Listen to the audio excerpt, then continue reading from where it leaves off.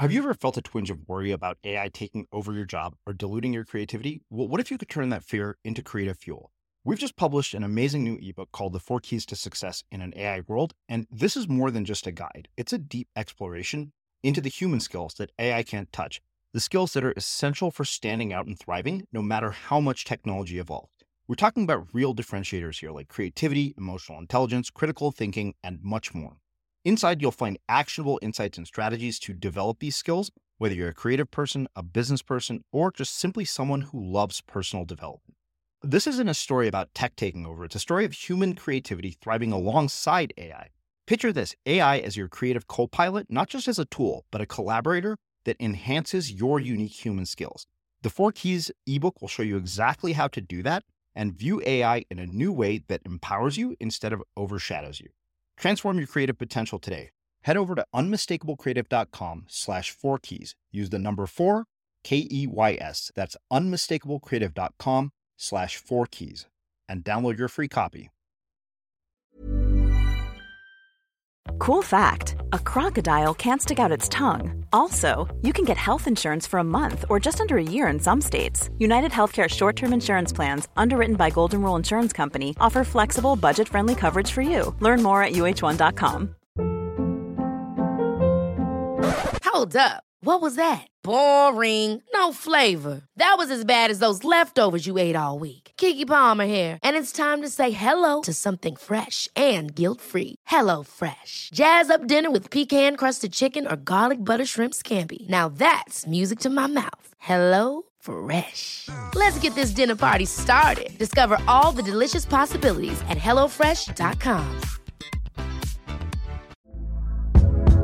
Hey there, it's Michelle Norris. I'm host of a podcast called Your Mama's Kitchen. When I travel, I'm usually looking for a way to find a taste of home when I'm not at home. And one of the things I love to do when I am at home is entertain. And Airbnb allows me to do that. When I was in California recently, I rented a house that had a great kitchen. And when we were sitting around the table, we were all thinking, we're in someone else's house. Someone could be in all of our homes as well. If you have a home, but you're not always at home, you have an Airbnb. Your home might be worth more than you think. Find out how much at airbnb.com/host. Hi, I'm Daniel, founder of Pretty Litter. Cats and cat owners deserve better than any old-fashioned litter. That's why I teamed up with scientists and veterinarians to create Pretty Litter. Its innovative crystal formula has superior odor control and weighs up to 80% less than clay litter. Pretty Litter even monitors health by changing colors to help detect early signs of potential illness. It's the world's smartest kitty litter. Go to prettylitter.com and use code ACAST for 20% off your first order and a free cat toy. Terms and conditions apply. See site for details. I'm Sandra, and I'm just the professional your small business was looking for. But you didn't hire me because you didn't use LinkedIn Jobs. LinkedIn has professionals you can't find anywhere else, including those who aren't actively looking for a new job, but might be open to the perfect role, like me. In a given month, over 70% of LinkedIn users don't visit other leading job sites. So if you're not looking on LinkedIn, you'll miss out on great candidates like Sandra. Start hiring professionals like a professional. Post your free job on linkedin.com/achieve today. As creators, we're always on the move. Whether it's a live podcast event, a pop-up shop, or a workshop, we're constantly interacting with community, and that's where Tap to Pay on iPhone and Stripe comes in. Imagine this, you're at a live event, a listener loves your merch, or a participant wants to sign up for your course on the spot. With Tap to Pay on iPhone and Stripe, you can accept their payments right there and then, right from your iPhone, so there's no extra hardware or no delays. Total game changer. It's not just for creators. Any business owner can do this. It's about making transactions smoother and much more personal, growing your business in your way. We've been using Stripe for our products and courses for a long time, and now with Tap to Pay on iPhone, you can take your business to the next level too. So visit stripe.com/tapiphone to learn more. Remember, folks, with Tap to Pay on iPhone and Stripe, your business is always at your fingertips. So these are the 5 keys to doing your best work. I would also call them the 5 keys to thriving, but that's because I see best work and thriving is so intimately linked that they do the same thing. Yeah. Right. And so as a mnemonic, if you're listening, guys, it's IABCD. IABCD. Intention, awareness, boundaries, courage, and discipline. These are the 5 keys that when you really look at projects that are stuck, what I've noticed is that it's some combination of not enough of one of those in the project, right? And I'm just going to call out for most of us creative people, it's actually courage and discipline that we need a lot more of. And I know I'm an Army guy and you're going to think, yeah, that's great for you. But no, seriously, like the discipline to choose a limited number of things that you want to be masterful at, that's a discipline, right? And the discipline to set out the goals of doing that and then sort of establishing the boundaries. It takes a little bit of discipline to establish and keep boundaries. Like that's where so much of the magic happens. And I think whenever I get a chance to be, that version of you at the party with the novel writer, what I always want to prompt people is just to think like, take whatever project you're thinking about or maybe that you're stuck. And there's two questions I'd like to ask. One is, what's the smartest next step? And the second is, what's the most courageous next step?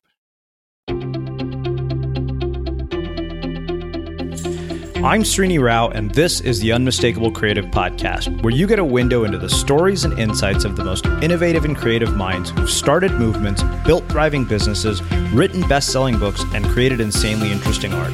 For more, check out our 500-episode archive at unmistakablecreative.com. Charlie, welcome to the Unmistakable Creative. Thanks so much for taking the time to join us. Thanks so much for having me back. And I want to start with two other things. One, really appreciated an audience of one. It came out about the time that I was finishing Start Finishing. It's a really great book. And also, thanks so much for your contribution to the book. It was just so on point, man. Yeah. Well, you have a new book out, Start Finishing, which you just alluded to, which we will get into in a lot of detail. But as you know from my previous conversations, we almost never start talking about the book.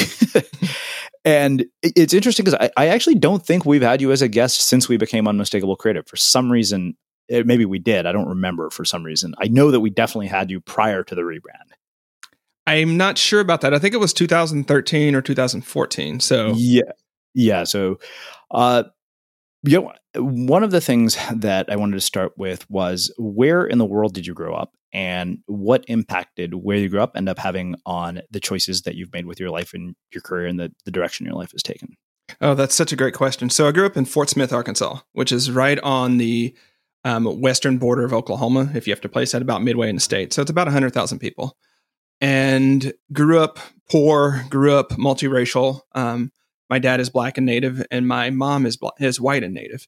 And that created all sorts of different tensions, as one might imagine, because Arkansas in the 80s was not the kindest place when it comes to some of those dimensions around poverty and race. And so that sort of informs a lot of my background, especially of what it means to be included and excluded, and what it means to have to struggle harder than others and things like that. But I also was selected for gifted and talented programs earlier. And I had one of those fortunate misfortunes in that we were so poor that my mom was teaching in a preschool, but she couldn't afford daycare for me.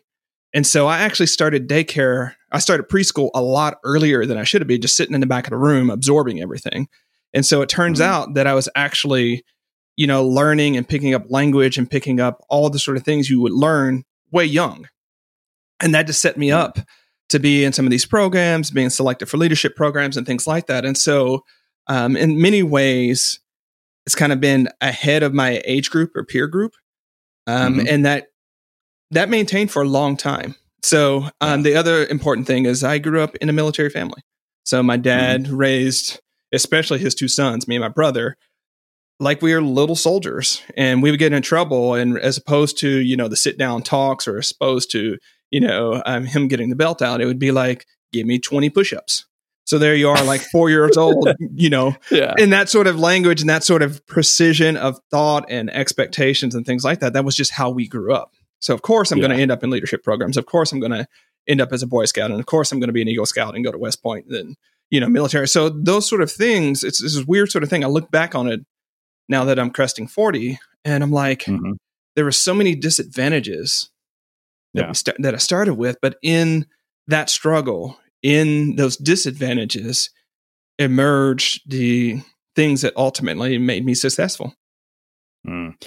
So we'll get back to this whole idea of turning disadvantages into advantages, but I want to dig deeper into the whole mixed race thing. This is something I've always wondered about, is when people mix two different cultures, two different races together, what are the dynamics like? Like what parts of each parent do you inherit? What sort of different views did they have? And like you said, particularly in the 80s where this wasn't as tolerant, because I had that in my mind. I had a feeling that was the case. I wasn't sure that I knew that you were mixed race. I just didn't know which mix. Yeah. So yeah, I mean, I wonder, like, what is that dynamic like, between your parents, and then of course, for their own parents, like, your grandparents, like, what did they, how did they perceive this situation? You get, two people who are mixed race getting together at a time when it's not as common as it is today. Yeah. I think what I want to start with is I get super frustrated when we try to encapsulate a race or peoples in sort of a monolithic culture, right? And so when you look at, say, black folk who live in the South, it's a different culture. It's a different narrative than sort of black folk who live in the Pacific Northwest, which is where I currently live. And so I at least want to start with saying that it's going to depend on your region and it's going to depend upon the time. Again, 1980s is a really important thing. In my particular context, my dad, who presents as black and considers himself black, even though he has native blood, that's a whole other conversation, right? His family accepted my white mother, but it was still one of those, she's an outsider that has become an insider, which is different than her being an insider, like, for the entire life, or because she's, she doesn't get invited to the cookout because she's already at the cookout. So that was a big tension in there. And so, we had, unfortunately, I think, a lot of unproductive conversations about race and stereotypes between my mom and dad talking about it. But the thing about, when you really look at racism in a broad sort of complex version, like, people can be, and we don't like talking about this, but people can be racist, or they can have bias against their own race. Right. We don't talk about that nearly as much as we should. Right. Right. And so you talk to any Indian person, they'll be like, yeah, Indians are cheap. Yeah. Like, and all Indians will be like, well, that stereotype kind of exists because we've seen evidence of it. Yeah. Even though it's not necessarily unanimously true. Yeah, absolutely. And so you get that. So, just the narratives we had about race. And so over on my mom's side, my father, or my maternal grandfather, was actually at least half Cherokee. We think Cherokee. And my maternal grandmother was Irish. And, but even though there was that sort of thing, my maternal grandmother ended up being rather racist and very explicit about it, towards my dad. And so, in the total context, what mixed people like me will often feel, or I won't speak for other mixed people, I'll speak for myself here. I felt like I was an outsider no matter what I did, because neither race, especially in the South, because there's really only like black folks, right? At the time, there's like white people, black people, and then everybody else. Right. And so in the whole one drop rule legacy and things like that, like, you were either white or you were black. Well, here you have this mixed kid who's neither, but both. Right. Yeah. And so you're always sort of walking this line with sort of black culture. Like, are you black enough? Are you sort of like presenting as black, but you're really not black? Are you too black? Like, are you like, so you're always sort of being that, and you can get ejected from sort of blackness. Like, that card could be taken away from you pretty quickly.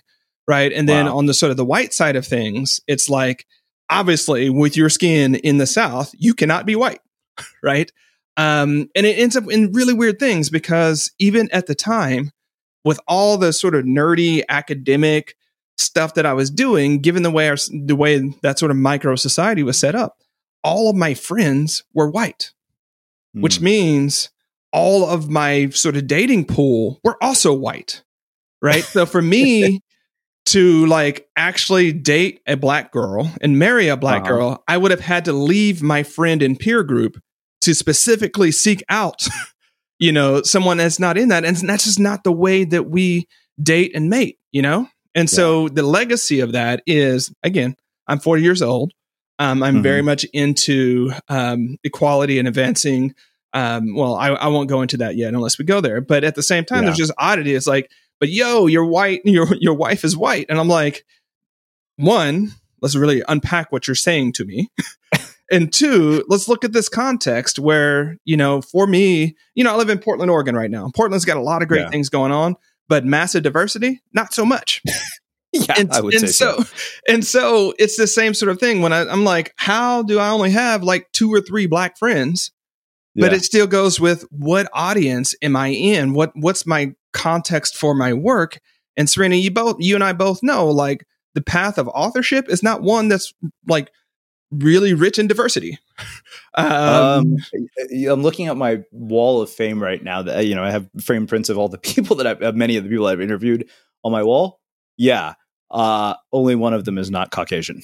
Yeah. Now that I'm looking at it, which is really strange. Now that you mentioned it, I never have noticed that before. And it's funny that you say that, because even in the process of writing my previous book, my agent was a woman, is a woman. My writing coach is a woman, and my editor is a woman. And we went through the first, draft, and we submitted it. And there was a section where, because the sort of nonfiction book structure of, hey, make your point and support it with examples is kind of, constantly what you're going through. And I remember we got the first round of comments back, and my editor, Stephanie, says, she's like, do you realize that every single example that you gave in this section is a white male? Mm-hmm. And what struck me as so funny about that is, we're back to that whole idea of bias. I said, how is it that 2 women and an Indian guy completely overlooked that? Yeah, because I knew about that going into start finishing, I selectively, like, if you look at the epilogues, if you look at everything, I was like, I'm not doing that, right? There are plenty of great thinkers.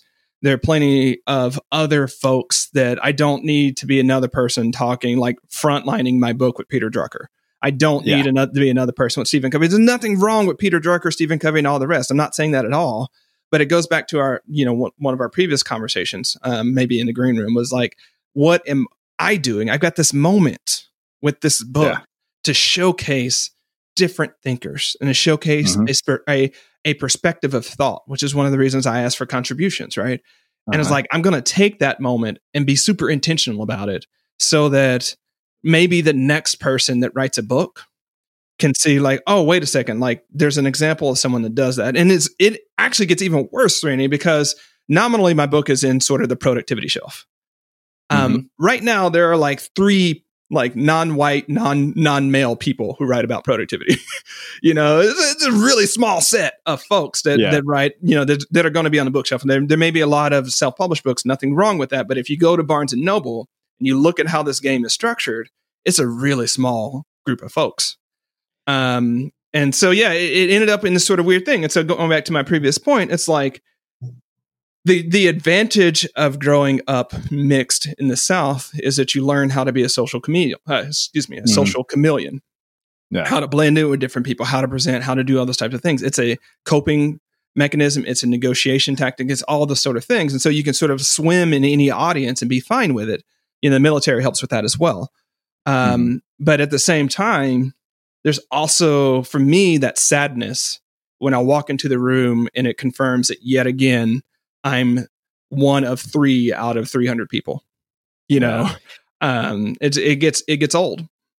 So it's funny because I think that if you look at the history of Black people in America, which, we had a lot of people here, particularly recently, like Desiree Adaway, a guy named Chris Wilson, who had this amazing story about the books that saved his life while he was in prison. And we talked about this extensively. We had, Sean Dove here, who runs the Campaign for Black Male Achievement. Like, some really, really extraordinary people and stories that I honestly had never really heard, but understanding, sort of where they're coming from and how the communities that they are brought up in are like they are out of the gate with a lot of disadvantages. And so I think about this, from 2 perspectives, right? Because you look at the sort of stereotype of Indians minus the comedic act of, 7-Elevens, motels and being cheap. The other stereotype is, these guys are the ones who run Silicon Valley, like they're the doctors and engineers and all of that. And so the reason, I mentioned this is it's funny because I myself never really have thought about race in that way. This is the example that came to my mind. And I wanted to ask you about this. And I may have mentioned this on the air before, so forgive me for those of you who heard this, but given what we're talking about, I did a TEDx talk sometime, probably 2-3 years ago, like right around the time Unmistakable came out. We needed to get video of me speaking. And so I did a TEDx talk. And I remember the first slide deck that I did for this TEDx talk. And I get feedback from the Speakers Bureau that they're not upset, but concerned because all of the pictures of the kids that were in my speakers talk were all white. I was like, well, doesn't it matter that it was an Indian guy on stage? Who cares if kids in the slides are white? But it's weird because I would have never, that just never crossed my mind to think about that.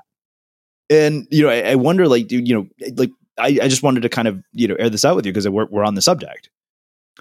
Yeah, so I completely get that. And especially, I think it's part of our age group because we grew up in sort of that colorblind race people, like I don't see color, I see people sort of scenario, which... Yeah. And there are many reasons we accept that, and especially if you're coming from I don't know what the immigrant status is of your parents and things like that, but sort of the thing is you want to assimilate and not be different as much as possible, and you don't want to treat people differently because you don't want to be treated differently, right? And so we sort of grew up in that pocket to where, in many ways, we were discouraged from talking about it, from saying like, "Yo, why does your screen full of white people when it could be full of other people? You're talking about the human experience, not just a monolithic white experience, right?" But that wasn't a conversation that was happening in the 80s, right? It took me until my early 20s to really realize the rich history of Black intellectualism that exists in our nation, simply because I couldn't walk into a library in Arkansas and find, 6 books of James Baldwin, or I may have been able to find it, but I had to be able to find it myself pre-internet, right? Pre-internet. So, where I am now is like, if you go to Productive Flourish and you look at some of our lead banners, you look at our products, you look at them, I'm like, yo, we are not going to continue this thing where we're not thinking about who's on these graphics. We can find just as many, if we're going to use the stock photo, find a stock photo of a person of color. Yeah. If we're going to use that, if we're going to be talking about a subject that seems to be so like dude bro, let's find an appropriate picture of a woman and include her in this conversation. Because frankly, the productivity conversation is so masculine to start with. Right. And so dominated by men. This is where I love people's work like Laura Vanderkam and Neen James and folks like that, because they're bringing in this for the rest of the population who, for good reasons, don't really give a crap about 17 ways to hack a shoebox. Like that's not really, that's not really what they're interested in, because they're doing other things that our society is placed on. So anyways, so I'm just intentional about that now. I'm not demanding that other people do that, but I'm sort of actively thinking about how do we create the world that we want to see? Yeah. And part of that is I feel like I have a responsibility and a privilege and an opportunity to, if the medium is the message and we marketers get to present the world a certain way, like let's take advantage of that and present the world closer to how it actually is than just continuing this innocent, unconscious way of presenting the status quo. Yeah. It's funny. I appreciate that so much, because I think you echo in a lot of ways my own purpose and mission with what we do here. I mean, the sheer diversity of voices and views that we try to bring in. And we are always looking for that constantly. It's, I think it was funny because I remember my friend Erica Learmark once, I told her, I said, every time I have a female guest, the downloads go up. And she said, yeah, of course they do. She's like, because we talk to each other and we're more social. And I remember I said, great, let's do an entire month where we feature nothing but female guests. And we did. And she basically filled that pipeline, and our audience grew a lot during that time. It's funny because I've been meaning to do that again. But yeah, I mean, I think that was one of those things that we always made a point to try to balance it out, from gender, from race, and mix it up as much as possible. Yeah. And I would also throw in, I know part of unmistakable creative is about entrepreneurship, but the other thing that I try to do on our podcast, Productive Flourishing, I'll just sort of seed this if I may, Srini. And I know you do it, but just let's focus on stories of people in the struggle, or maybe a focus of, stories of failure. Like let's tell the real entrepreneurial experience, as Yeah. opposed to just what's on Fast Company and Inc. and what's in Startup Culture, right? Because we know that's at best 3%, and it's not the type of bootstrapping, creative hustling that many of us are out and about. So that's the other thing is like, let's show this full diversity there. Yeah, I think that's one thing that was that became very important to me at a certain point. It was to give voice to things that I felt needed a bigger voice. It's funny. There's a guy who gave a TED talk who was an ex MS-13 gang member. Unfortunately, I haven't gotten a response from him, and I was like, for the love of God, I'm like, please come and talk to us. I really want to hear your story. He has a TED talk, and I was like, oh my God, like this is amazing. I need to talk to this guy. And the thing is, it's giving voice to things that may not have a voice. Whereas, what you see on the covers of magazines, it's like, okay, do they really need any more coverage? That is one of those things where it's like, oh, for them, it's just a nice to have because they're already in a situation where that's going to happen regardless. One thing that, I wonder is how old were you when you started to recognize these racial dynamics? Because, having grown up in Texas, I kind of have an idea of what your sort of childhood is like. And I think that there was a time when I would not have said that I was proud to be Indian. And then it went to like the opposite extreme. By the time I got to college, I found that, in a place like Berkeley, because you had such huge populations of every ethnicity, it was very easy to be ethnocentric and gravitate towards your own kind. Mm-hmm. Yeah. So I was 6 or 8 years old. I actually wrote about this on Medium a couple of years ago. And then I got out of the public conversation about politics and sort of race at that time because of 2016, and that might be another conversation. But it was really, I'm trying to make a long story very short here. My middle oldest sister, when she would come down to visit, she's my half sister, and even at those age, she'd be like, "Are you black or are you white?" Posing that to a 6 or 8 years old, and like you had to choose. And so what I told her then, I was just smart enough to say like neither and both. That's all that's it. That's what I got for you. Right. And that wasn't the right answer because at the time I felt I haven't had adult conversations with her about that, but that's neither here nor there. But at the time I sort of felt like I was being asked to choose which of the two arcs I was going to go along. And sort of choose and claim that identity. And I can't speak for other people's experience, but my sort of relationship with my own racial identity is one, like, just like people can be gender fluid. I think I can be racially fluid in the sense that sometimes, like I did in this, I'll say I'm multiracial, and sort of that depends upon what it is. And then other times I'm just straight up black, but when I wake up in the morning, and I know some people of color have that, right? Where they wake up in the morning, they look in the mirror and they see that person. Like you might see an Indian person. You might see that being reflected back to you. I don't. It's not until I walk outside and I realize the broader social context, like, oh yeah, I need to remember that I'm a black man in this world and orient as such. And when I write online, like that's a part of my consciousness, because when I'm in a public space, like identity, especially when you're talking about racial, gender, sort of these types of identities, they're socially maintained things. Yeah. And so it's like, much like you might not call your partner by your pet names that you call her in the house, right? Once you leave, like you don't necessarily with new people use those pet names in public, but there's no agreement. You don't consciously say, I'm not going to call her Pookie when I'm out at dinner. Right. You just don't. And so it's that same sort of thing. Like you step into that context, that public sphere, and you recognize that double consciousness of your race.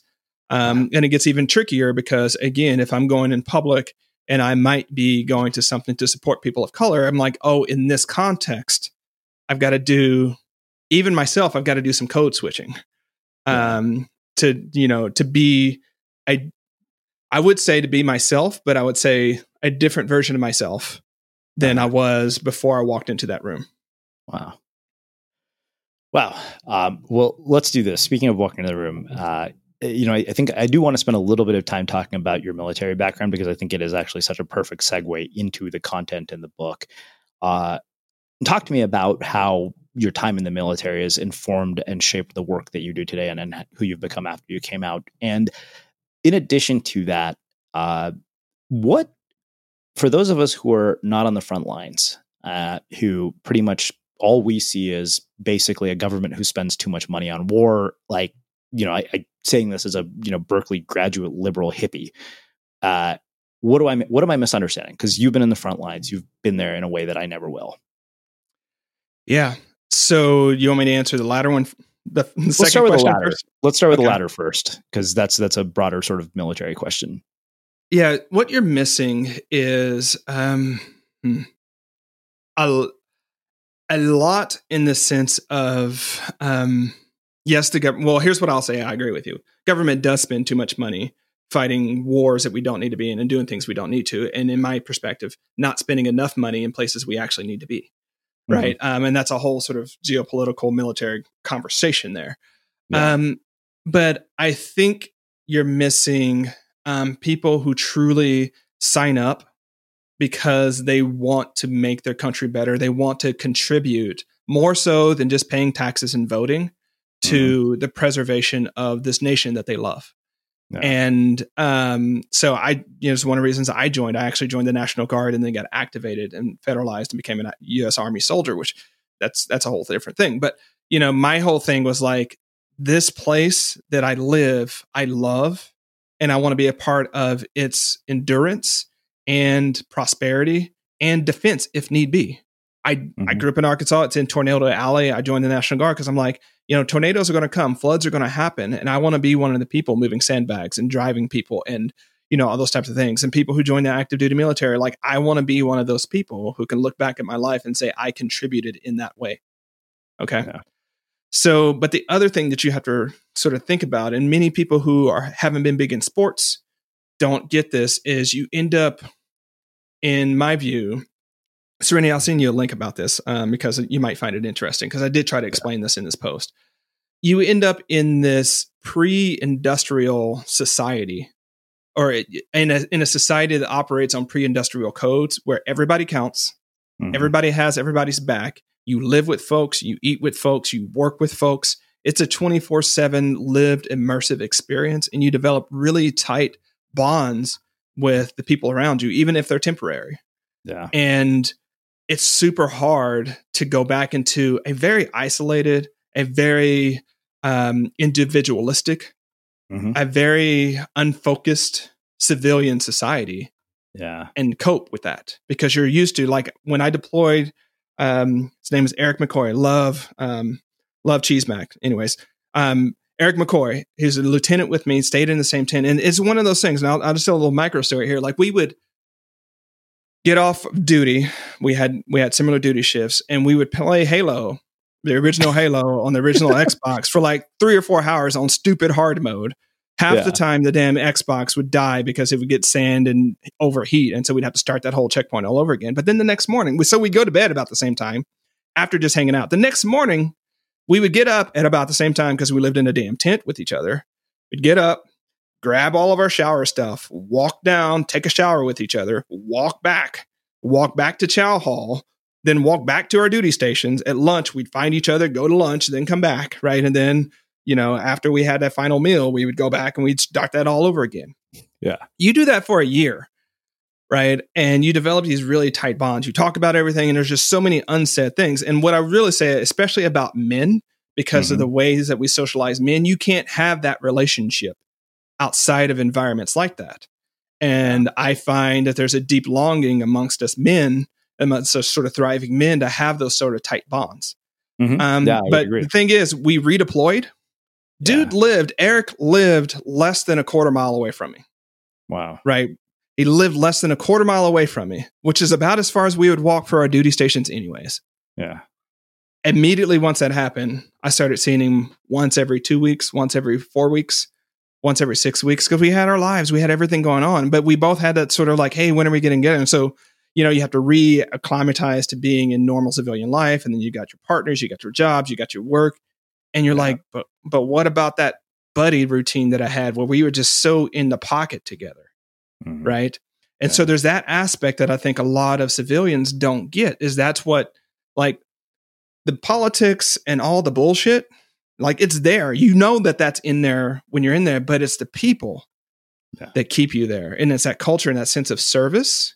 Yeah. Where you're just like, this is what I'm meant to do. I can't imagine doing anything else. And also, I'm really good at it because they've trained me to be really good at it. And I have one thing to do, Srini. Like, as an officer, I had like one major job.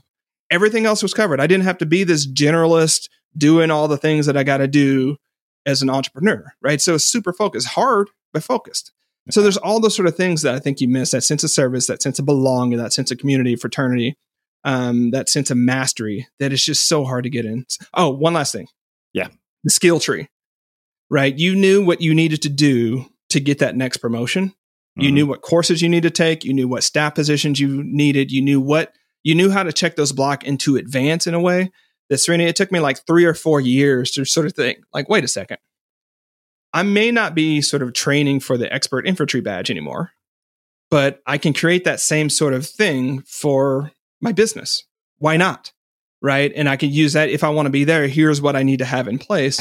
And use that to backwards, because once you enter the no man's land of entrepreneurship and once your business sort of takes a certain point, there's just an infinity of choices and you can choose any of them and you don't know where the hell you're going. Right.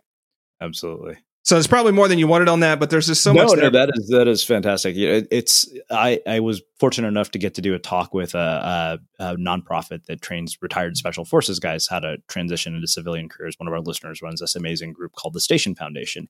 Mm-hmm. And it's funny because I think the thing that struck me the most about what they were struggling with this transition was exactly what you just said, that this sense of community that they had built. Like, I have a friend, Brian Ferguson, who's, surfer, snowboarder. And he said, once you go through that experience of SEAL training together, he said, it's just, you go into a workplace and the bonds are like, they just, they seem like pathetic in comparison.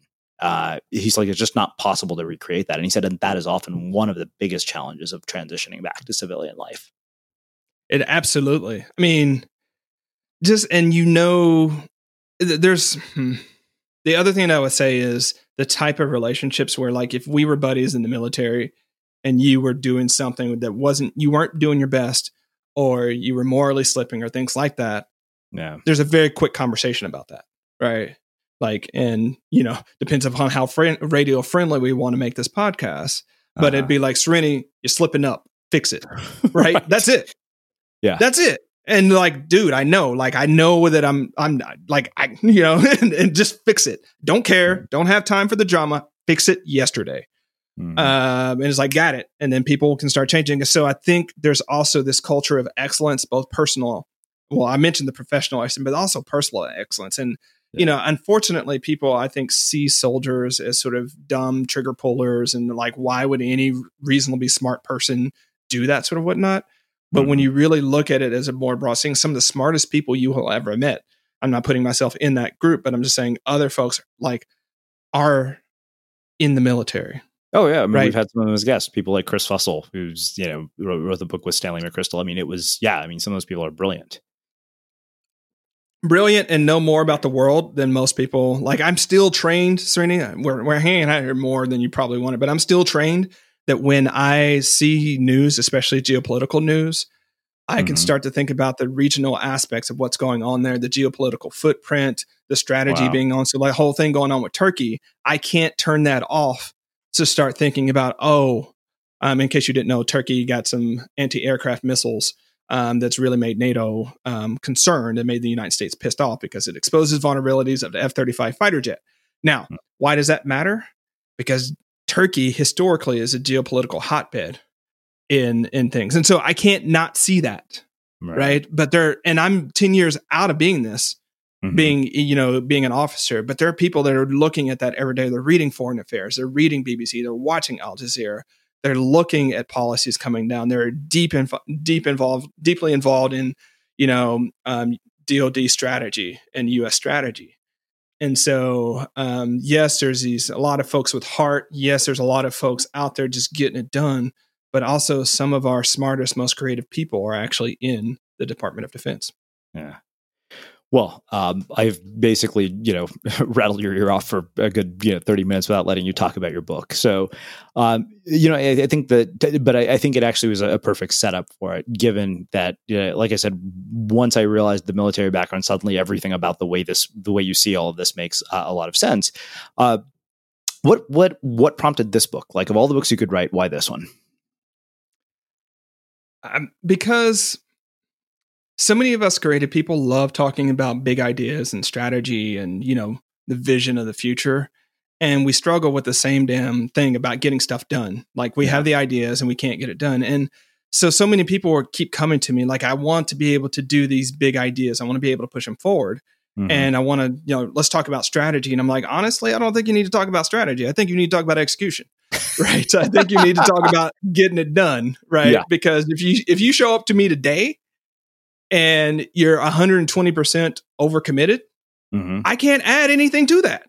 Like, wow, let's talk about getting you down to 80%. So maybe we can add something to it. But it was just one of those things where people kept wanting to go over this stuff around it. And more importantly than that, though, I think people miss the connection between thriving and doing what matters most. Yeah. Right. And a lot of people are frustrated and yearning because we get to the end of the week or the month or the quarter or the year.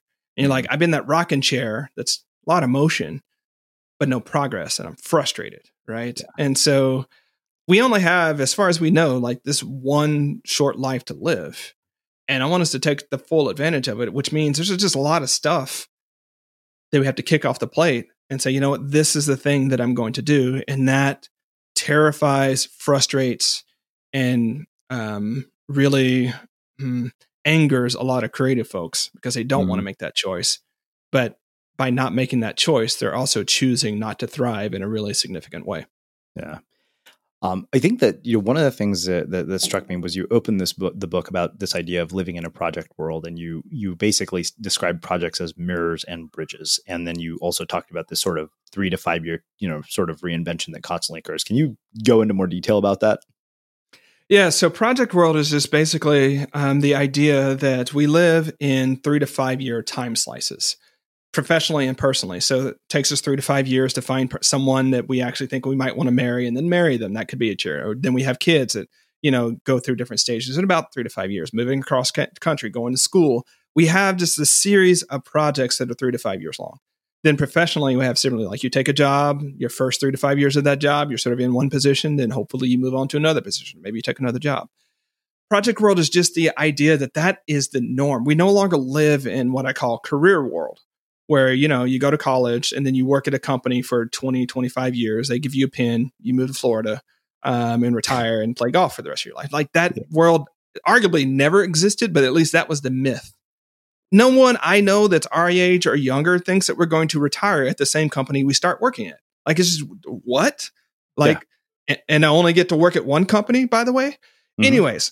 And so the grace of project world is that when we're so gripped with, are we making the best choice about, what type of person I want to be when I grow up, it sort of loosens that up and says, you're really just making a choice for the next 3 to 5 years of your life. And whether you fail, guess what? It's going to be 3 to 5 years.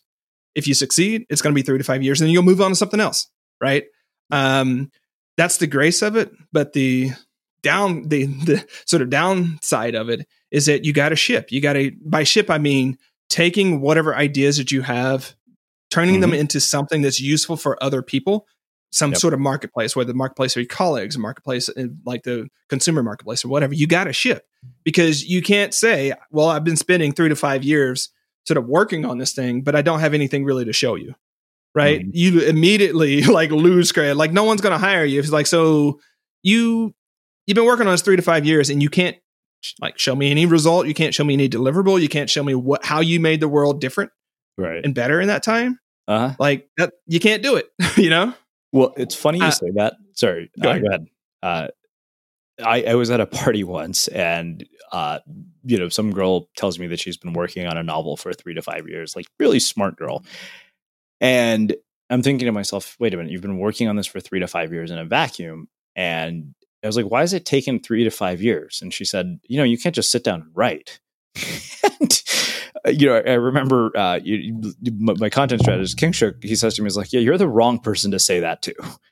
And absolutely. And I look at her and I'm like, okay, I know I've just met this person, but whatever. I was like, that is complete bullshit.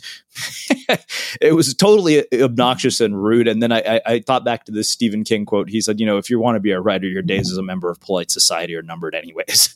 But yeah, that's why I it's funny you said that, but back to you, mirrors and bridges.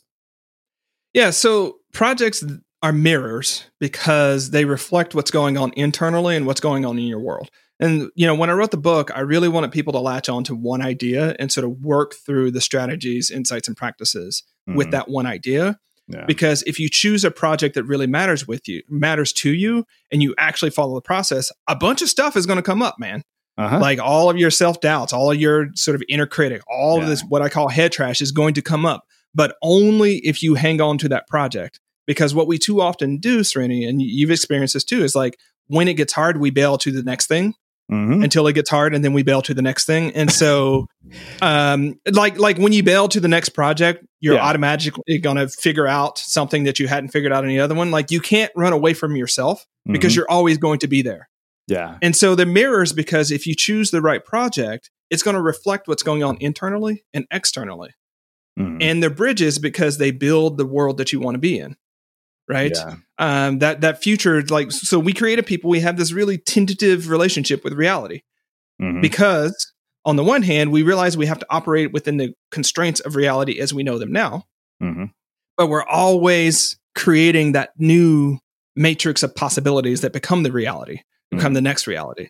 Yeah. And so we have to use projects as bridges. And so whether that's, creating a kick-ass podcast like Unmistakable Creative, whether that's, starting a nonprofit, like you got to do the work to create that new reality because ideas by themselves do not create a new reality.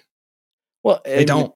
I think, what prompted you to reach out to me was that piece that I wrote either on Facebook or on a blog. I put it in both places. I was like, nobody gives a shit what you're going to start.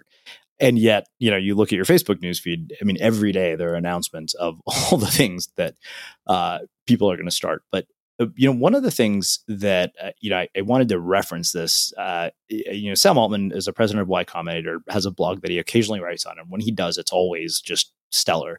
There's something that, we're talking about projects, and this has stayed with me all week long. And I keep thinking about it because, he says that I always, he said, I'm willing to take as much time as needed between projects to find my next thing, but I always want it to be a project that, if successful, will make the rest of my career look like a footnote. And of course, being the president of Y Combinator, maybe that's a luxury you have when you're, that well off or whatever it is. But I wonder, as somebody who has written a book about sort of projects, how do you think about, what is your response to that? Like, how do you think about what Sam says in that post? Yeah, I need to back up real quick, but then I'll answer that. To me, a project is anything that requires time, energy, and attention to complete. Now, the reason I want to make it super broad like that is because so often when we're talking about projects and productivity and getting stuff done, we're just looking at economic work. Yeah. Right. We're not looking at the sort of what we might want to call life or personal work of raising kids and building better communities and, being a secretary at your church or whatever that might be. I also count that as a project. I also count that as work worth doing.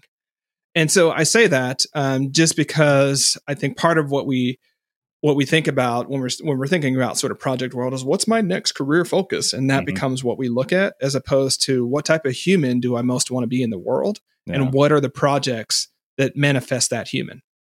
I think making your previous work a footnote is challenging, but what I would say is, what are you working on that's going to matter 2 years from now? Yeah. Right. What are you going to work on 5 years from now, 10 years from now? Right. Because I think, one of my coaching questions when people are curious about working with me is like, let's imagine that it's the end of a year, or it's 12 months from now. Right.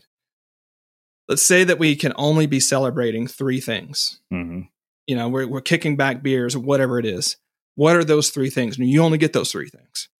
Right. Because it focuses what you have done or what you have focused. And it's like, so how do we structure your days? How do we structure your work? How do we structure your projects so that we get those 3? Because if we don't, what we're going to get to is a year from now, we're going to be talking about all the stuff that you're maybe working on or thinking about, but not the stuff you've done. Right.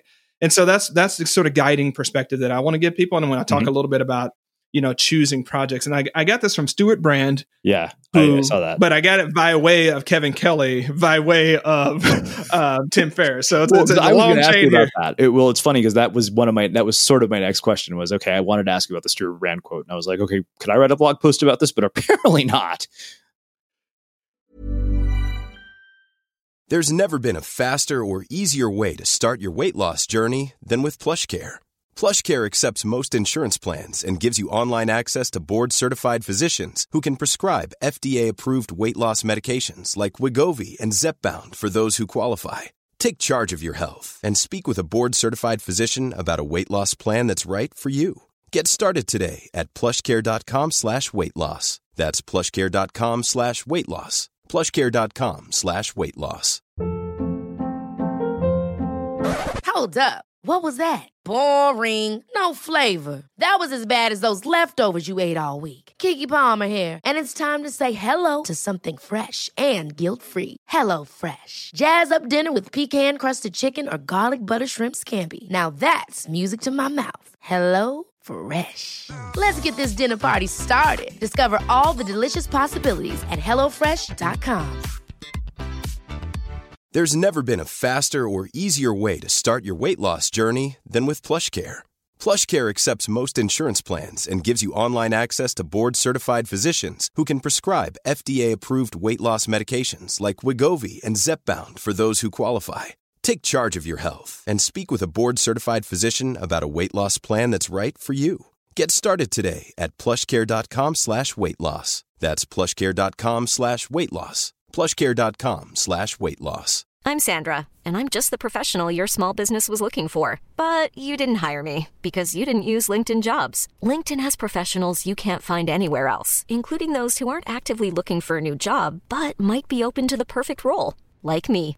In a given month, over 70% of LinkedIn users don't visit other leading job sites. So if you're not looking on LinkedIn, you'll miss out on great candidates like Sandra. Start hiring professionals like a professional. Post your free job on linkedin.com/achieve today. Hey, it's Ryan Reynolds, and I'm here with Keith, co-star of my upcoming film, If, only in theaters May 17th. Do you want to tell people the big news?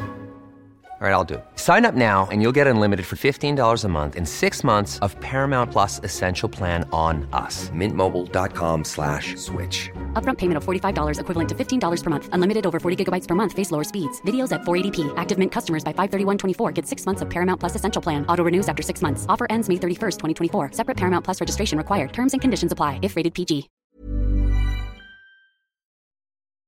As creators, we're always on the move. Whether it's a live podcast event, a pop-up shop, or a workshop, we're constantly interacting with community, and that's where Tap to Pay on iPhone and Stripe comes in.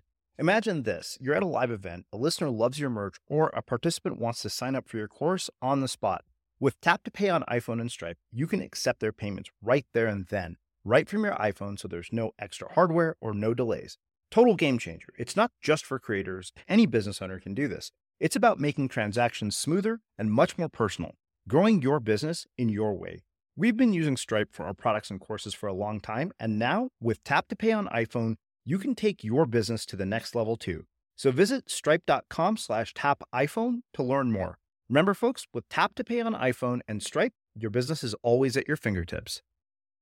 You probably could write a blog, but I don't know. But of course, but yeah. Yeah, you have to find it. But the basic idea, Stuart Brand said, a significant project is going to take at least 5 years to see through. Now, he wrote that well after I'd been talking about Project World for a few years. So, but when I saw it, I was like, yes, Stuart Brand is the founder of the Long Now Project, which tries to imagine where humanity is going to be in 10,000 years, right? And making decisions for the 10,000 year perspective, because really long thinking, really thinking about where we're going. And so, sort of capture that. And it's like, okay, so I'm going to take you up on that, Stuart. Let's go one step further. Let's subtract your age from 85, right? Then divide that by 5. Mm-hmm. That's as many significant projects as you can have for the rest of your life. So I might have 9. Yeah. Right. That's all I can do. Unless I really get busy, and maybe like for me, I'm on my second book, my first real full length book. I know folks that are shipping them out every year and things like that. But I know for me, with the way I have my life set up, a book is one of those 5-year projects, right? Mm-hmm. I don't like it, but that's just the reality of it. I got to choose to do something else so that it's not a major project. But, whether it's that business, whether it's that nonprofit, whether it's your kids, like you only have so many projects left. And this really, I think this is one of those things that as I've talked to people about it, there's like a knot in their stomach. It feels like the world is just pressing on their chest. Like, oh my God, I only have 9 things left to do. But I'm saying, let's accept that as a premise. Does the work that you're working on now merit being one of those 9 things? Mm-hmm. Yeah. And if not, Why are you maybe doing switch it up. What does need to be on it? Yeah. Well, I think that it's funny. I didn't want to get to this yet, but you mentioned what you call the 5 projects rule, and I was looking kind of, I use Notion to manage all of my projects, and I was looking at it, and I thought, yeah, you know what? I know very clearly, like, we're planning an event that is happening in February or in April of 2020. There's the podcast. And then there's, sort of ancillary stuff around the podcast, like our animated shorts and all of that. And then there's writing. And I'm like, okay, you know what? Like it's funny because I remember somebody once, Glenn Beck, actually, of all people, told me, he said, you think of it as like a hub and spoke model. Your podcast, the radio, is the hub. Everything else is basically spokes.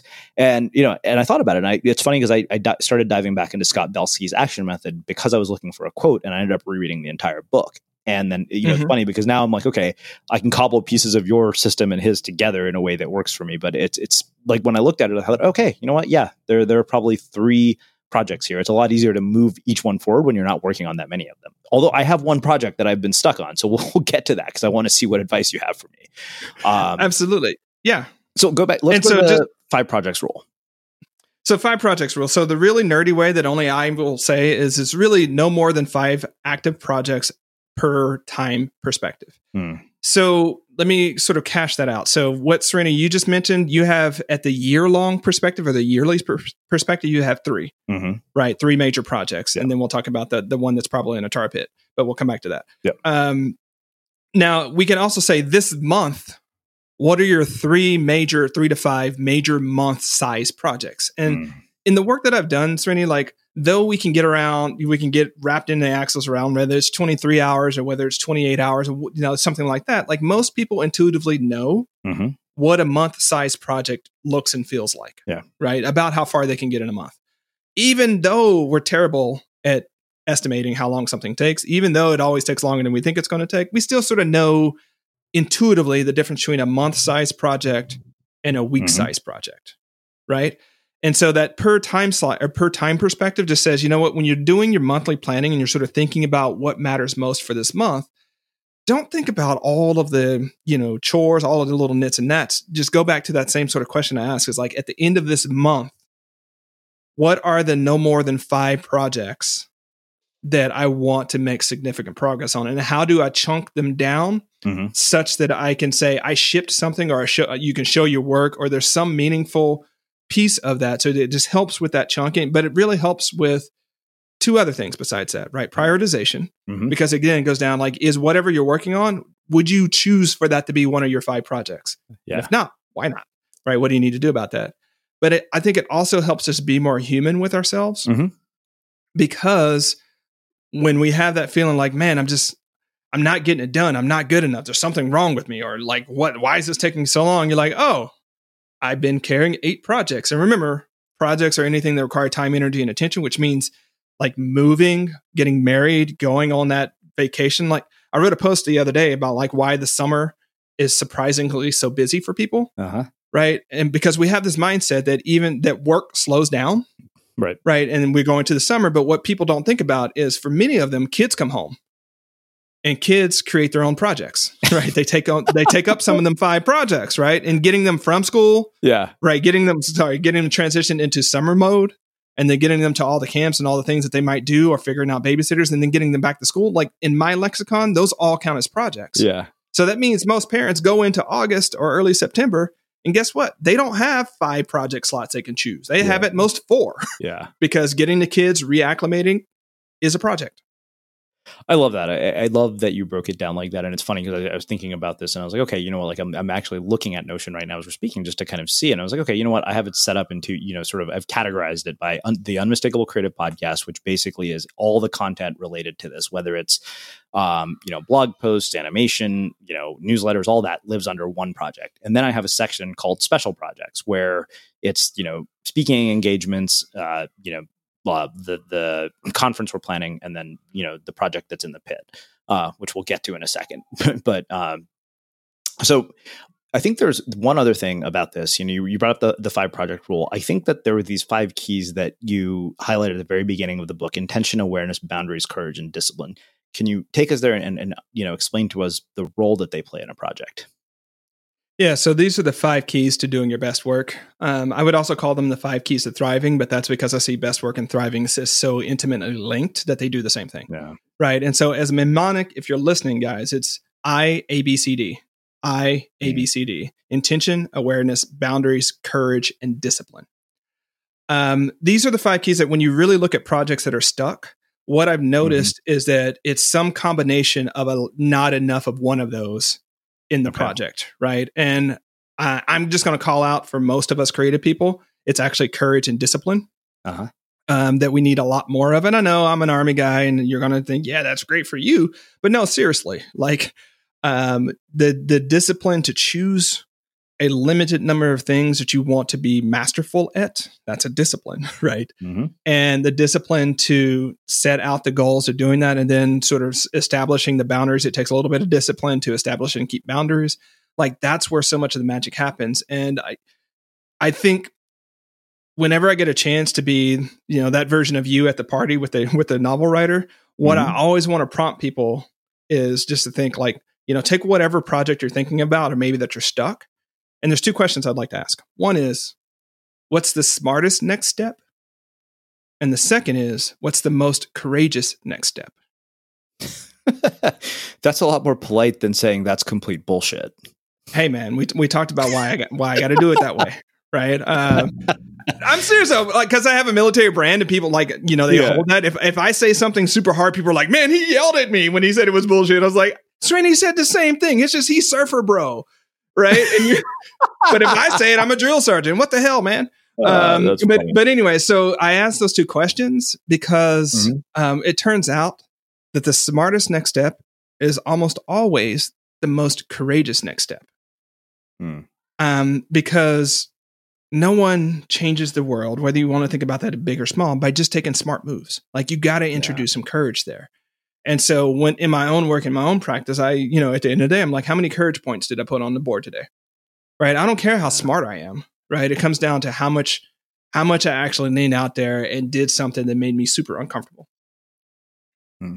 So those are the 5 keys. I'm sorry, I sort of got off on that. Those 5 keys, when you look at a project that you're stuck, do you have the intention? Like, do you know what you want? Do you have a strong feeling about where you want that to go? Awareness is, do you really know what's going on with that project, with yourself, with your context? Boundaries are, have you set up the right positive and negative boundaries that allow you to focus on that thing and keep other things out? Courage is, are you actually showing up and making those unsafe but long-term smarter choices? And discipline is, are you following through? And then one thing that I'm going to say here, this is a kind of aside, but so many people get stuck because they confuse their desire for certainty with their desire for clarity. Right. And I just bring this up because so many people are like, well, I'm going to wait till I get clear about what I should be doing. Yeah. And when you really ask a few questions underneath, what they're really saying is, I'm not sure that this is going to work.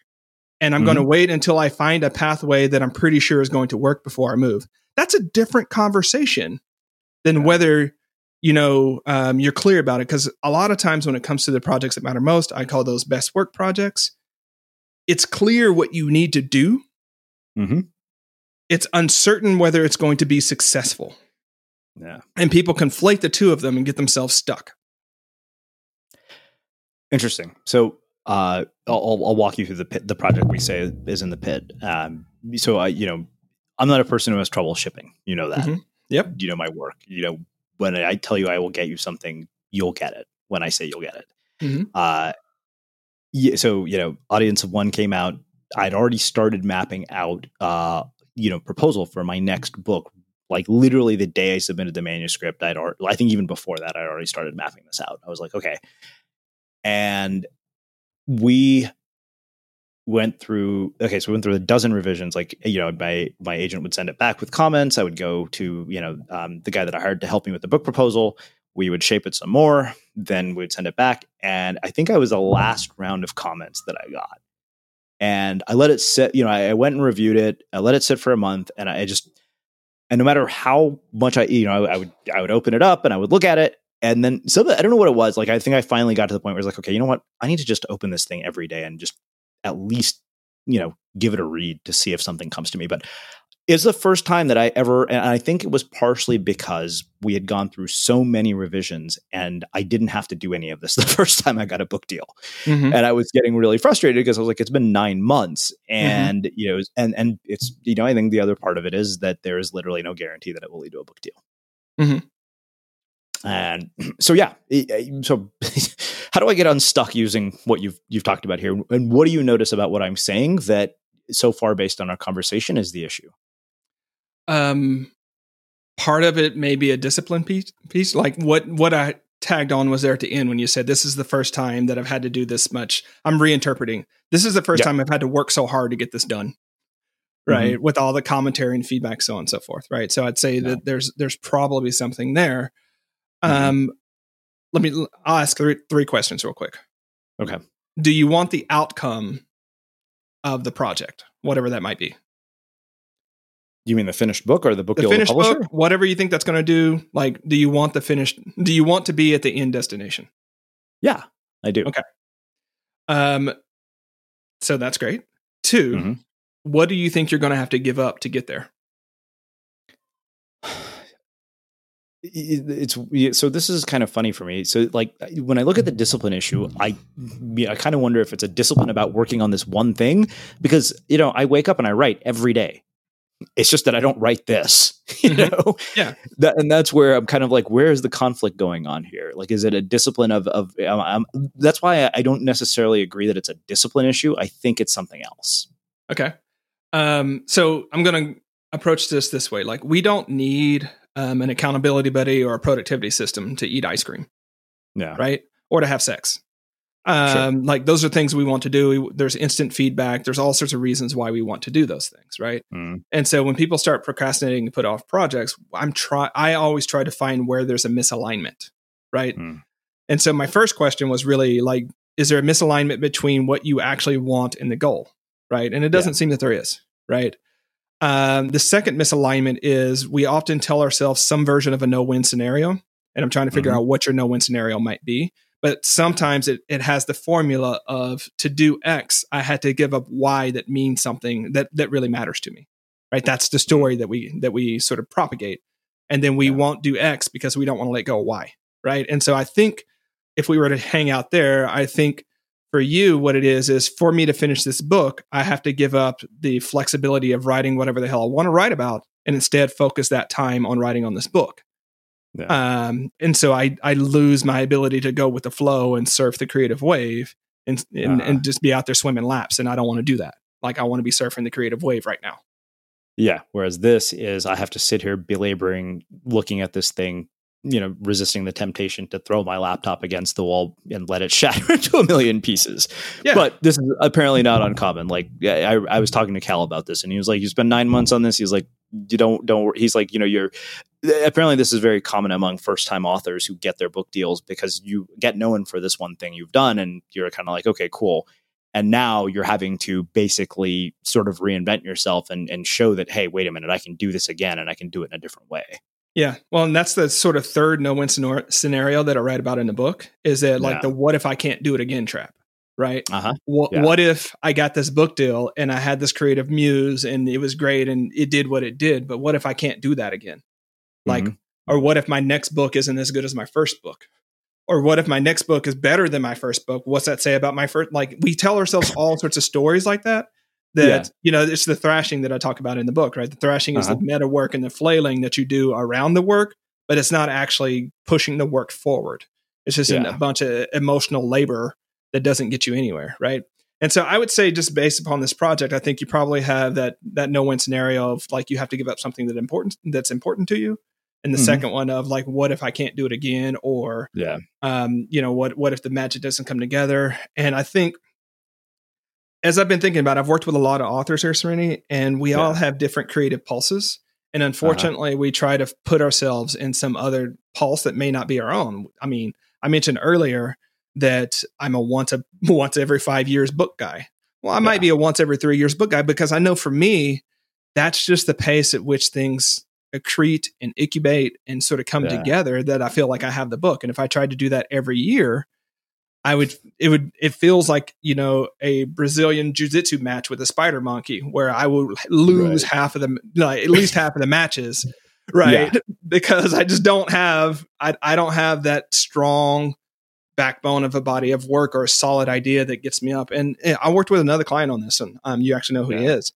And he hit this pit in the writing part of in sort of the drafting part. So I'll pose this. Like when we look at creative projects, there are different phases of it. Like there's that first 20% that some people really gig about, like get in on, and some people it terrifies them. Then there's the last 20% where you run out of creative room and you have to start like finishing the house that you've built instead of keep adding more and more rooms to it. Right. And then there's that middle 60%, right, where you still have a lot of room to play and you're not looking at the white screen. But we all struggle in different places and different reasons with those sort of things, right? Yeah. And so this other guy I was talking about, he reached a point to where he lost the magic. Sometimes it's called the golden thread that keeps you in that work. And I just straight up told him, I was like, you can sit down every day to write this book. And this doesn't contradict what you told homegirl at the party.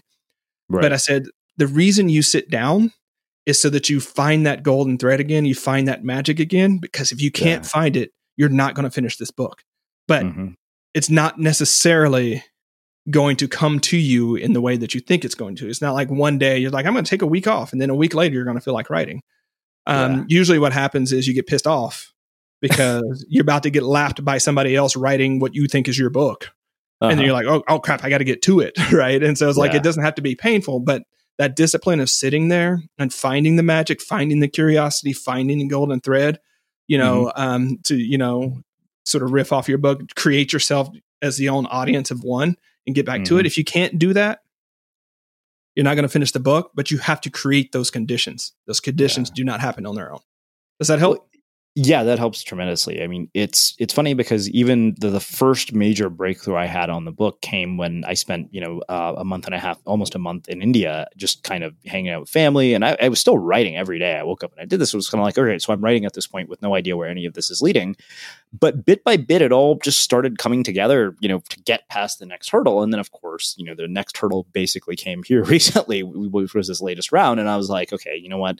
I have, it's like I got other fish to fry right now too. And that was kind of like, okay, you know what? I need to go and deal with, other, it's like, okay, you know what? I want to work on growing the podcast just as much. But like I said, I mean, I've limited it down to 3 projects. This is the one that I can't get myself to really push it as much as I can on. All the others.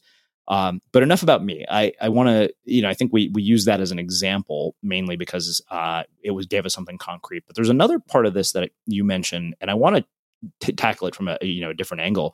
So you talk about SMART goals, but I think that the way that you actually went about this is very different than I've ever heard it explained. I think the things that struck me were you talking about finish and start dates, which I thought, you know what, I'm like, I should do that. I should actually put finish and start dates on things. So let's start there. Yeah, finish and start dates. I think we do ourselves not enough favors when it comes to finish dates, but there's some power to those start dates, right?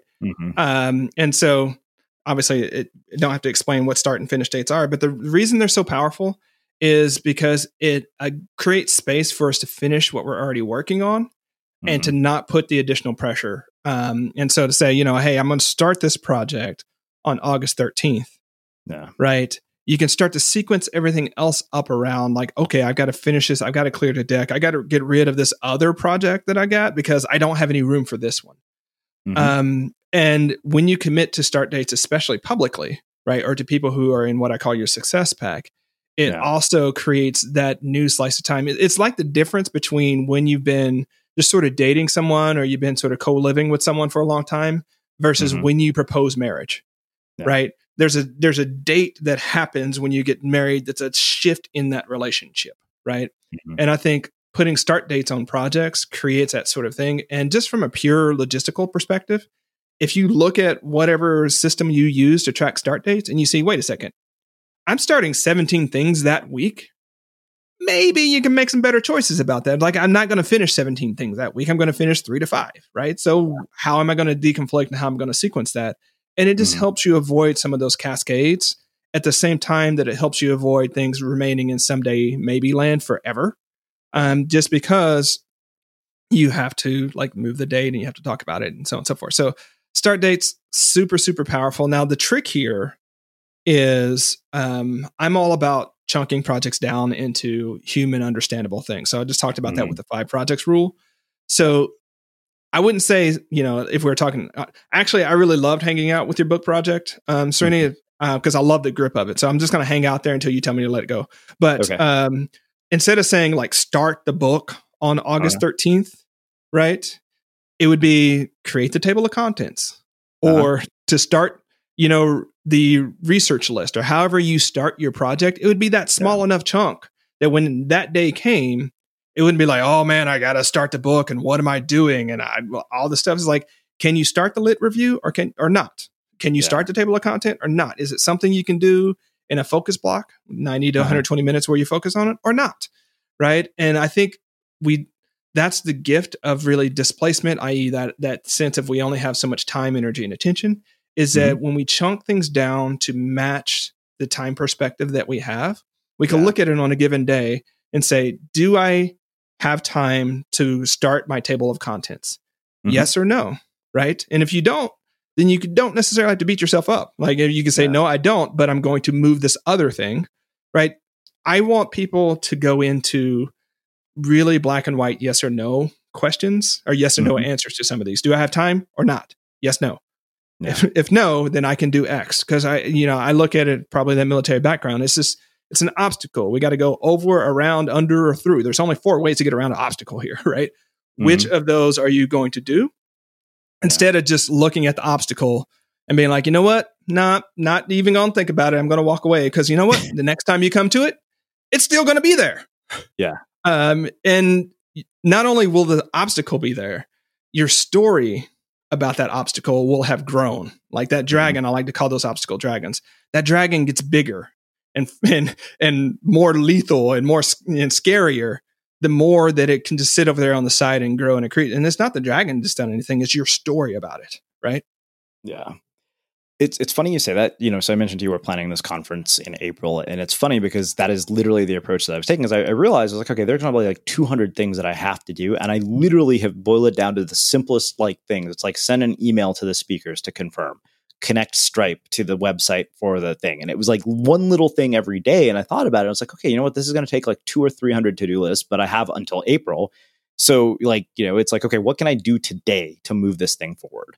And I realized it almost like most days so far, like we've written, the website, we've connected MailChimp, we've confirmed with all the speakers, all of that happened over about 3 weeks. It was like we picked a location, all that. And when I looked at it, I was like, oh, wow, I'm just doing one small thing every day.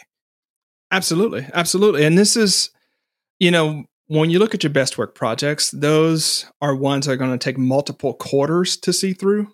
And this is where sort of that discipline and those boundaries, and that's why you have to keep coming back to it, because, if it's just a week size project, like just pure inspiration and, caffeine and a little bit of creativity can get you through that project that week. Right. Yeah.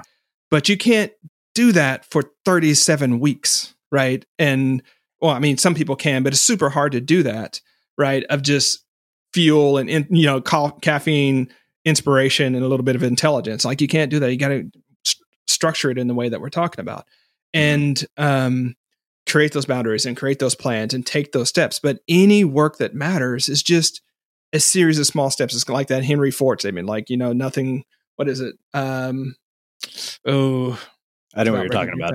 There's one, I'm not going to butcher it, but to make a point, like everything is just a series of small steps, right? Whether it's, that 12-mile ruck march where you got the backpack on, you got your machine gun, you're going like it's step by step by step, leg by leg by leg. That's on the military side of things. If you're exercising, dieting, doing creative work, it's really step by step. And Serena, I laugh about this because you know how there are some people whose work is sort of Instagram friendly. Yeah. Like they can go out and do all sort of things. Like if you really look at my work, it would look like a lot of sitting at the coffee shop writing. Like it's so unsexy. Right. When you think about what it actually takes to finish books and do work, it's like a lot of sitting there looking at a damn screen like that. Yeah. Who gives a crap? Why are we going to, of course I might be able to write about the beautiful environment that I'm in. Yeah. Or a post about it. But I'm like, that's not interesting. Like what I want people to really embrace is the beauty and sacredness of the work they're doing when it's their best work.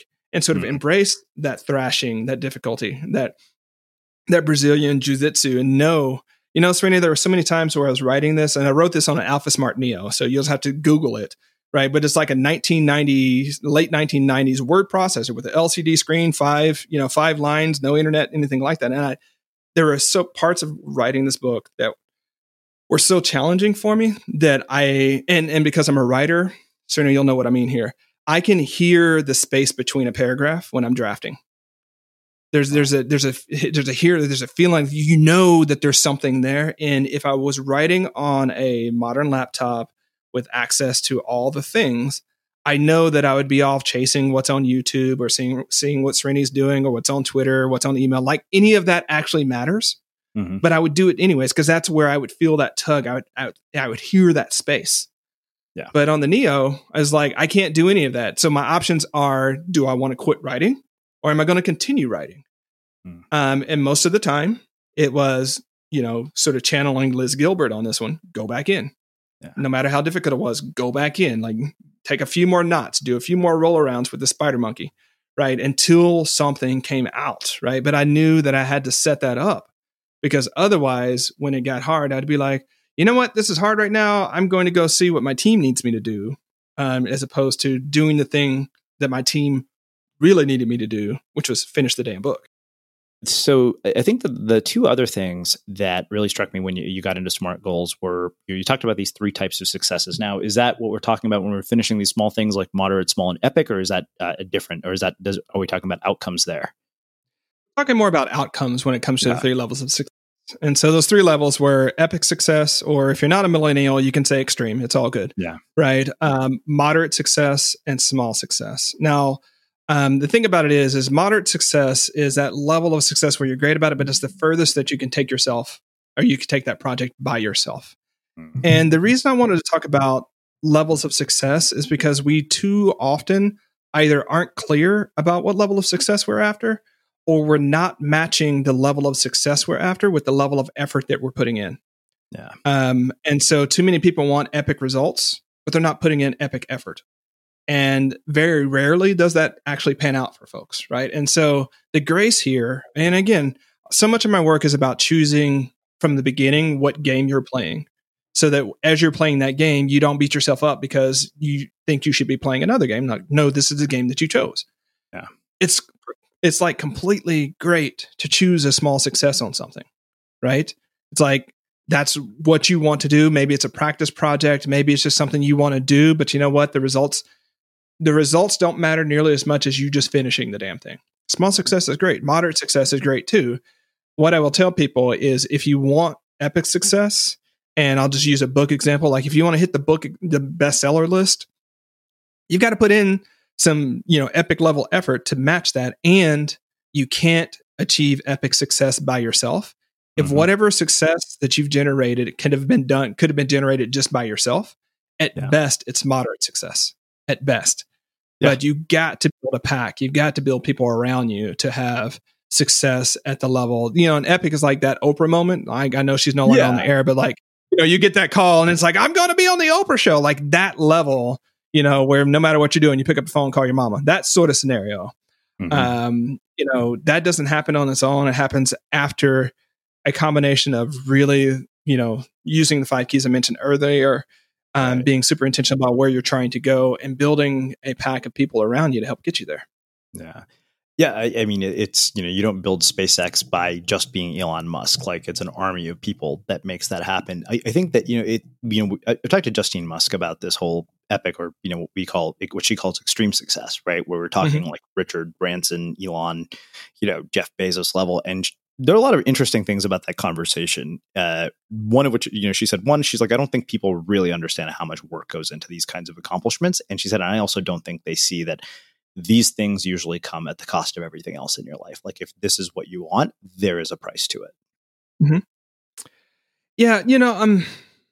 I want to be careful here because there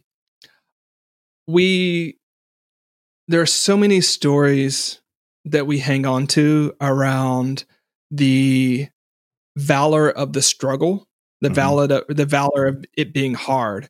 And why I want to be careful here is because when you're already prone for perfectionism, when you're already prone for certain types of ways of excellence, unfortunately, you'll choose to do things in ways that make it harder than it needs to be, because there's value in the difficulty, right? Yeah. And at the same time, the level of multiple decades long focus that it takes to accrue the type of success that you're talking about there, it does wear on relationships. Yeah, it does wear on bodies. It wears on souls and things like that. So I think there's an and there that I want to say, like, yes, it's going to require you to be incredibly disciplined. It's going to require you to have a lot of boundaries, a lot of courage, a lot of things like that. Yeah. And just be careful that you're not reading more into the difficulty of the struggle, and you're not sort of lionizing that difficulty, because otherwise your life is going to be unnecessarily hard. Yeah. Wow. So you've alluded to the success packs multiple times. We haven't actually gotten into where they are, and you break it down into 4 groups of people: guides, peers, supporters, and beneficiaries. So can you define who those are, who those people are, and what role they each play? Sure. Guides are people who are at a level of mastery and a level of character that can inform your project, that you can ask questions. So these are your Yodas, your Gandalfs, your Morpheuses, right? That really can guide the project. But the thing about it is, guides can be incredibly frustrating because they say cryptic things like use the force or, be yourself. And you're like, what the hell does that mean? Yeah. Like it never is apparent what they're saying until that particular moment, right? So if you're into Joseph Campbell, there's sort of that sage that gives you that thing that you need, but you often don't understand it when you first get it. And they don't work in the projects with you, right? So, your guide is probably not going to unlock the doors that you think that guide is going to unlock, right? But guides are really important because their main job is to shift your worldview and the way you see the world just enough that you can get out of the holes that you crawl into and keep yourself into. Yeah. Which I'm going to pause here because oftentimes we don't realize, because of blind spots and because of all sorts of other head trash that we have, we don't realize the degree to which we're keeping ourselves in the hole that we're complaining about being stuck in. Right. And your guides are those people that basically point out, it's like, you have what you need to get out of that hole if you use it. Yeah. If you don't want to use it, maybe there's something about hanging out in that hole that's really important to you. So this is so weird. I think maybe I just noticed patterns because these are things that are going on in my own life. But I had a mentor who was, everybody who has listened to the show has heard, he's been a guest on the podcast. He came up with the name Unmistakable Creative, Greg Hartle. And I remember we had a year that was amazing. And then that was followed by a very, very difficult year. He was, very ill, like basically given a 9-month to live period. Fortunately, he's still alive. But, I was going through a personally rough patch during that. And he hammered me. I mean, it was one of those periods of, just beating on me endlessly. And, I thought, this is just so frustrating. I'm like, I'm, sad, I'm depressed, like, I had a breakup, whatever. And I think what he was really doing was drilling into me this idea of real mental toughness, because so that when the stakes were higher, I wouldn't end up in that same situation again. And I realized how, it's been, I think, 4 or 5 years since, I'd worked together with him in any capacity. And that came full circle just a few weeks ago, when I had a disappointing experience in my personal life. And I thought, what, I don't have the luxury of not being on my game here. And I realized, I was like, wow, that's a lesson from almost 5 years ago. Absolutely. And you couldn't have understood it at that time. No, I saw it as a mentor who was being cruel. Yeah. And so mentors and guides have that sort of way. I'm super fortunate, having gone through the military experience, that drill sergeants are often those first guides that hammer all sorts of stuff into you that just irritates you. But then, sort of my military experience is the same way. Like right now, when things are super hard, I'm like, I'm not getting shot at today. That's like, I'm going to live today. Unless something really freaky happens. I've been in situations where that hasn't always been clear. And so whatever I'm going through right now, like, at least I'm not getting shot at. It's difficult, but I can and will get through this, which is such a different perspective than like, it's super hard right now. I don't know what I'm going to do. Am I going to make it? Of course you're going to freaking make it. right? Mm-hmm. It might not look the way, but yeah, mentors and guides have that sort of aspect on that. And what's important, I mentioned character there because there are all sorts of ways that people achieve certain types of results that may not be in alignment with who you are. Mm-hmm. And following someone, putting them as a guide when you have that character dissonance is only going to make your life worse. So find people whose character and integrity you can respect and use them as guides, as opposed to people who you're always going to be like, yeah, but they're saying this, but is that really true? Like, do I have to do what they're telling me to do? Like, that doesn't feel right for me. Yeah. All right. So there's the guides. Peers are people that are about your same level of accomplishment, the same level of perspective. These are people that you can ask, sort of as you're going. These might be your co-coaches. These might be your co-mentors. These might be your mastermind buddies. It could be that friend that you meet with every once in a while and talk about how things are going and get feedback on. But you can reasonably expect them to have good perspective on your project and to be involved in different ways, but they're not guides, but they're not supporters either, which supporters are the people that are actively involved in building the project with you. Could be teammates, professional teammates, could be the neighbor kid that watches your kids on the weekend so that you can focus on your work on that free Saturday that you've got. Like, it can be all sorts of people. It can be your partner. It could be your parents. It could be the librarian. Whoever is instrumental in supporting you can be there. And the last one, like, if any of the groups of people are more important than others, I would always have to say the beneficiaries. And these are the people who benefit because you've completed your work. Like, when you do work in the world, there's only one of two things that generate, sometimes a combination of those. You either solve a problem or you deliver a delight. You solve a problem or you deliver a delight for someone. Your beneficiaries are those someones. And why they're so important is, like, when you get stuck and you're not sure about your project and which way to go, like, you can do that, really simple, but sometimes difficult thing of asking that beneficiary, like, is this working? How does this work for you? Did this do what I was trying to do with it? And you can, like, have that real conversation and get that feedback from the world and from that person about how you're doing. Second reason is super important is because though people can sometimes give up on themselves, it's really hard to give up on other people and to let other people down. Yeah. And so having a beneficiary who you've told, hey, I'm going to have this thing done in 3 months. You might be halfway through this 3 months, and you sort of know at the end of that person's going to be expecting you to do that. You said you were going to do that. In some ways, your identity, your integrity is on the line. And sometimes that's just enough to get you, to sit down one more time or to go back in one more time, because it's not just about you and what you want to do. It's about this commitment to this other person that you've made. And you know what? At a certain point, don't care about your feelings, right? Mm-hmm. Care about what you're doing, how you're making the world better, and how you're going to look back at that particular project and that relationship and say, you know what? It was hard, but I did the work that mattered, and I'm super proud of that. So I think that there are two sort of last pieces of this. You talked about a pre-mortem, which is one of those things that, I don't think enough people do. And I often, look back and like, why the hell didn't we do this? Like, we could have prevented this. And then there's, of course, the aspect of actually mapping it out, and you go into chunking and all of that. So can you kind of walk us through both of those? Because I think they're both kind of tied together. So a pre-mortem is what we sound like. You think about all the different ways that your project may go sideways, all the different challenges that may come up. Now, I want to pause here because sometimes people have the idea that, like, if you speak to a challenge, you make the challenge stronger. Right. Right. Like, you assert that it's some sort of self-fulfilling prophecy. Yeah, I think that's new age bullshit personally, but I do too. It's like, if I talk about gravity, it makes gravity stronger. No, it doesn't. Gravity is going to be there whether you're talking about it. So sure, don't talk about gravity and jump off the building. That's going to go well for you. Right. And so, but I want to at least put that out there, because there's some people like, oh, but I don't want to sort of wallow in all the ways that something can go wrong. I want to look at it more like this. Like, look, whatever you're like, there is a physics of getting stuff done, in the sense that there are just forces in the world, internal and external, that are going to weigh in on your project. Yeah. It's just reasonable to say, it's not about me.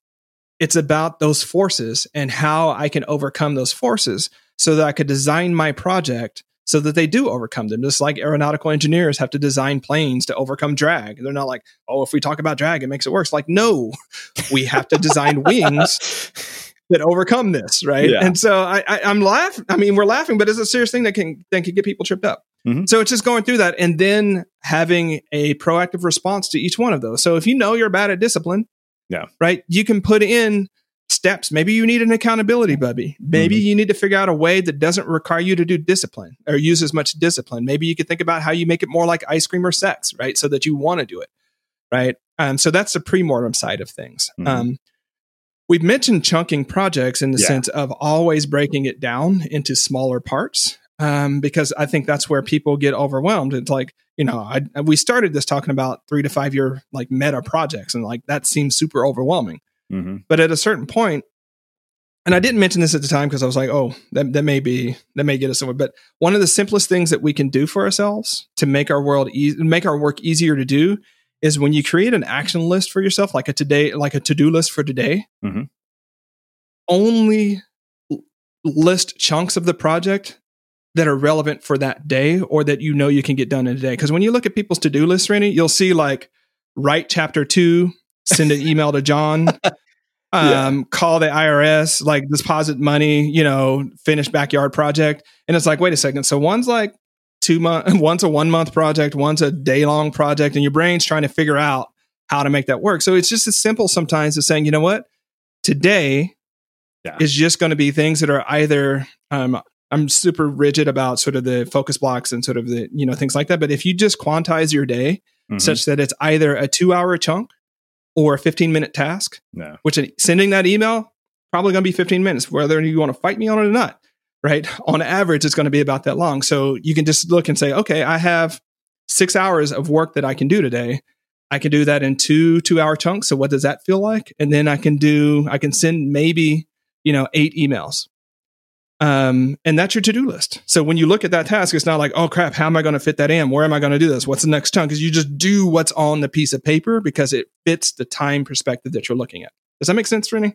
Yeah, that makes all the sense in the world. I mean, I have a thing called daily action steps in my Notion, and it's there's no question that makes all the sense in the world because I'm like, okay, what can I realistically do today? And that is, it's funny because despite how productive I usually am, I still run. And part of the reason I spend so much time, exploring these kinds of topics is because I am constantly looking for ways to improve my own process. Absolutely. I think we all are. I mean, I joke with Mike Vardy because we have a lot of productivity gyms. And the fact of the matter is at a certain point, we're kind of lazy. And we are always looking for how can we get the same amount of work done with less effort. And It's true, right? This is straight up true. And so even to your point, like when I create my daily list, I won't go too much into this, but like I know that by 11 o'clock, about 20% of the things I put on there, I'm just not going to do. Right. And so I write them in pencil. So I just erase those things. And then I put one on what I've actually done. And you're like, why do you do that? It's because I don't need those things I know I'm not going to be able to do to haunt me for the rest of the day. The game is already set. I know that. Right. So just stop committing bandwidth at it and try to do a little bit better tomorrow. And that's the name of the game here. Well, I think that really kind of makes a perfect place to bring us full circle and wrap up a conversation that has been wide ranging and taken us in many different directions, but for good reason. I mean, this has been fascinating, eye-opening, insightful. So I want to finish with my final question, which I know you've heard me ask before. What do you think it is that makes somebody or something unmistakable? Off the top of my head, I'm going to say when it's clear how much courage it took to create it. Amazing. I can't thank you enough for taking the time to join us and to share your stories, your insights, and to subject yourself to my questions that had absolutely nothing to do with your book for 30 minutes. Where can people find out more about you, your work, and everything else that you're up to? All right. So you can find out more about me at productiveflourishing.com.